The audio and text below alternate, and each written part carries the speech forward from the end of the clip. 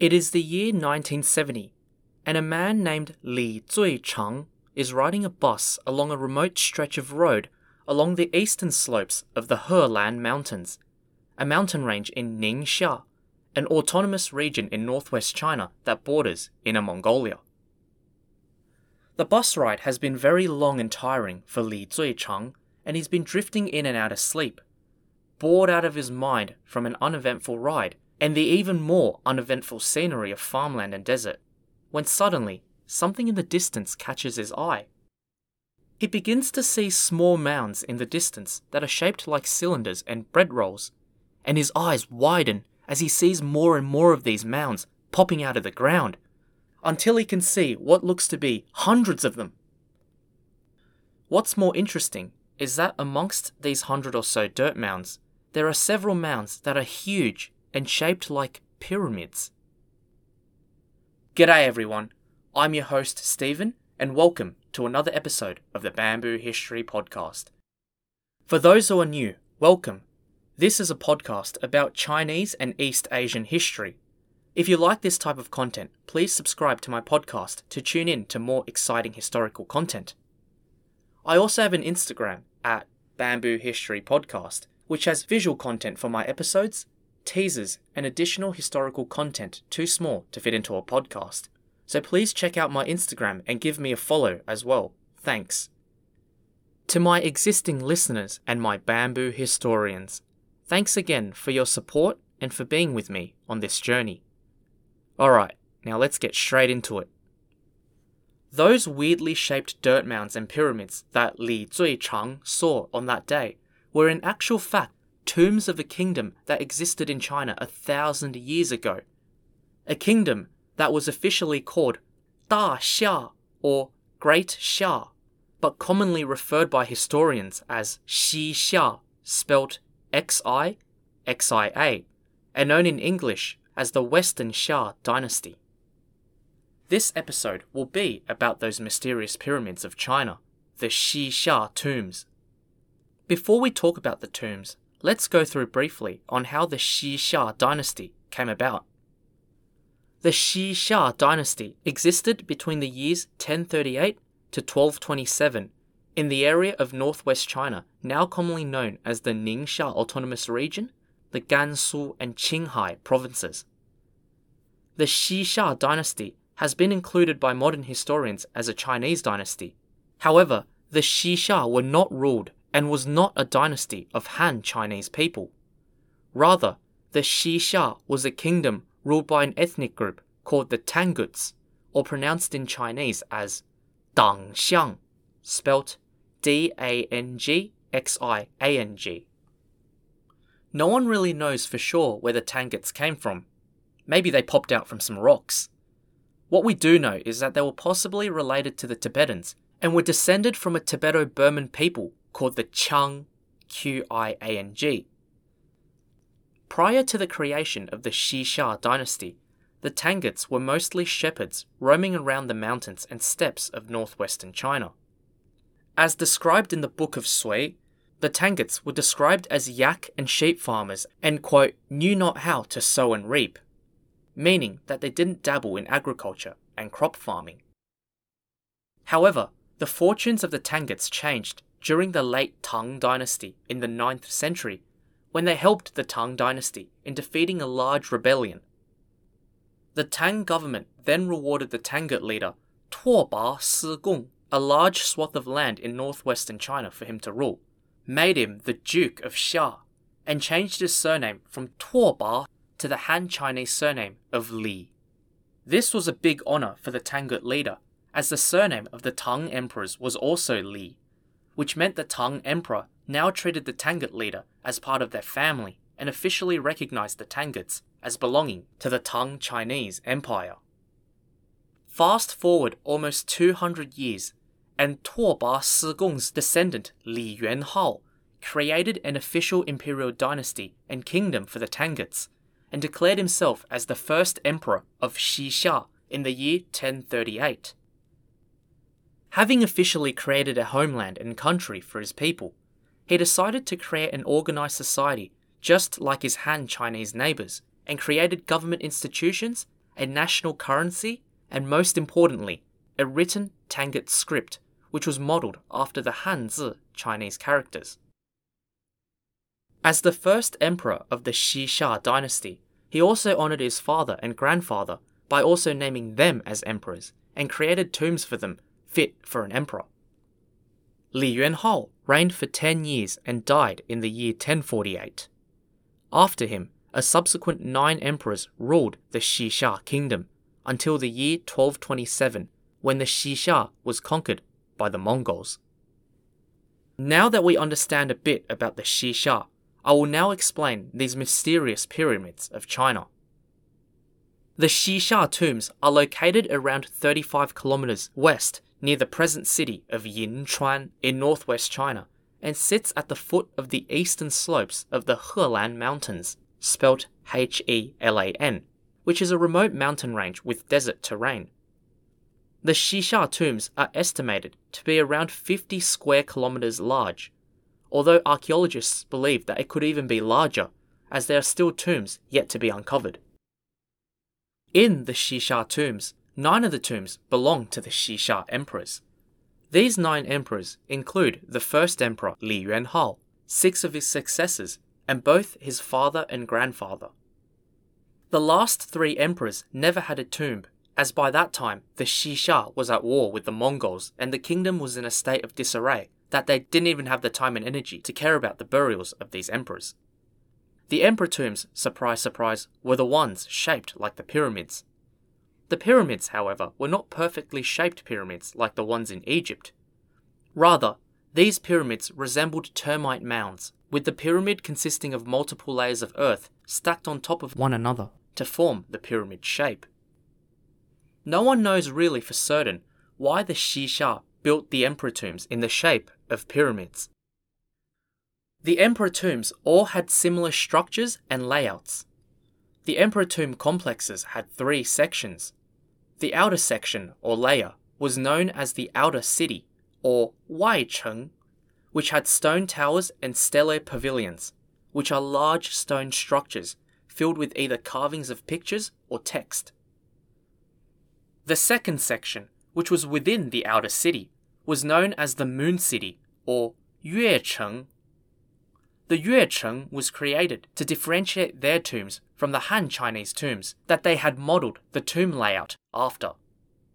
The last layer, and the most inner layer, was the inner city, or Neicheng, and this was where the actual tomb, including the pyramid, was situated.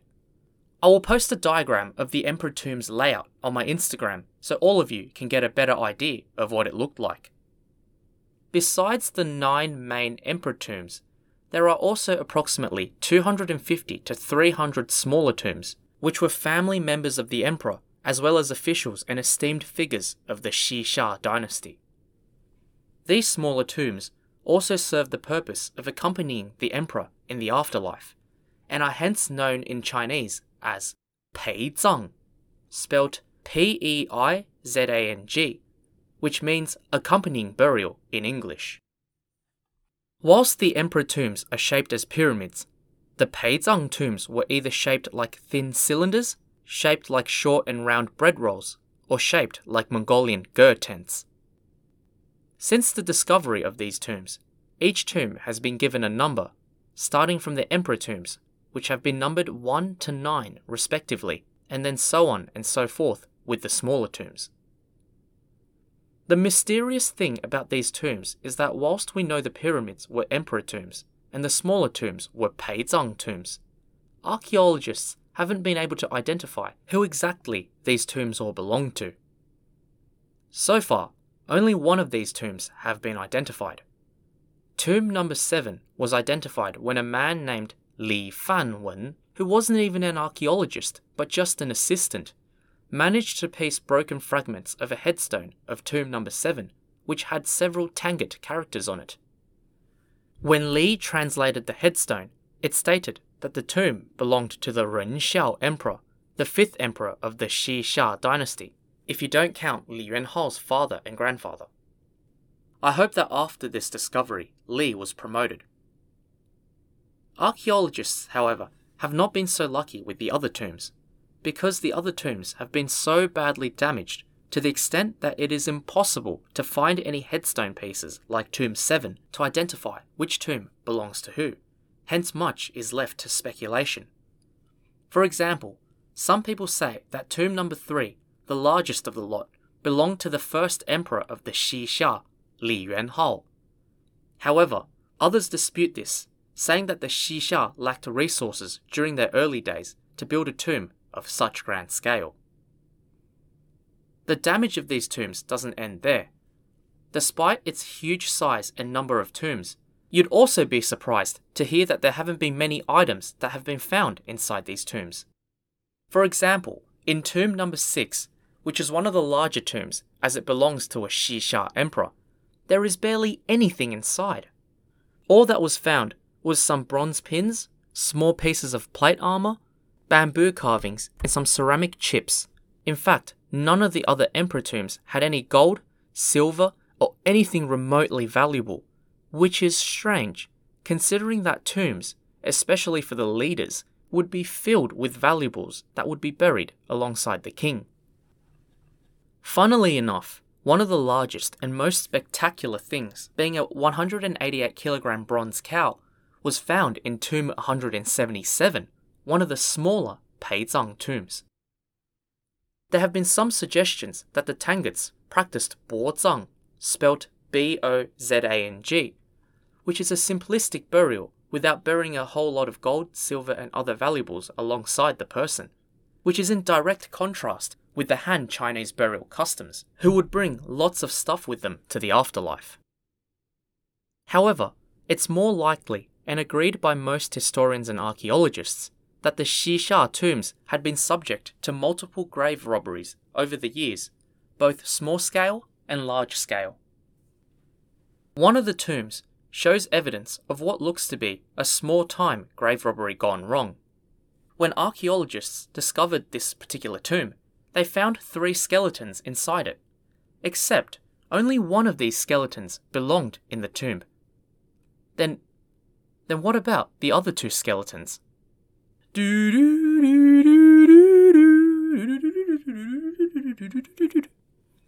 Upon closer inspection of the other 2 skeletons, it looked like they had both died of blunt force trauma to the head, which clearly meant that they did not belong to this tomb. The most likely explanation for this weird discovery was that they had both been grave robbers who had made their way into the tomb, where they found some valuable things and were like, "Whoa, look at all this, mate!" But then got into a scuffle, probably because they both wanted everything to themselves and ended up killing each other in the process. I feel a bit sorry for them for not being able to make it out alive with some gold, even though I shouldn't feel bad for them. But grave robberies had stripped many of these tombs bare, and the fact that they protruded out in the form of pyramids, cylinders, and bread-shaped mounds made them an obvious target for these robbers. However, what really damaged these tombs looked like large-scale robberies, which not only emptied the tombs of anything valuable, but also deliberately destroyed the tombs in the process. The most likely culprit for the large-scale destruction of these tombs was most likely the Mongols, who invaded Xixia under Genghis Khan in the early 13th century. It was in this campaign with the Xixia that Genghis Khan was reportedly killed in action. The Mongols, angered by the death of their leader, basically tore apart the Xixia kingdom, committing mass genocide on the Tangut people.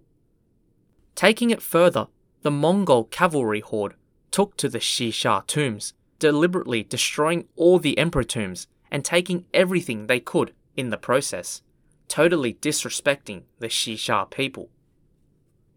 It's even more obvious that the Mongols hated the Xixia, that when the Mongols eventually conquered China and established the Yuan dynasty, they documented the history of the empires in China that had preceded them, including the Song, Liao, and Jin dynasties.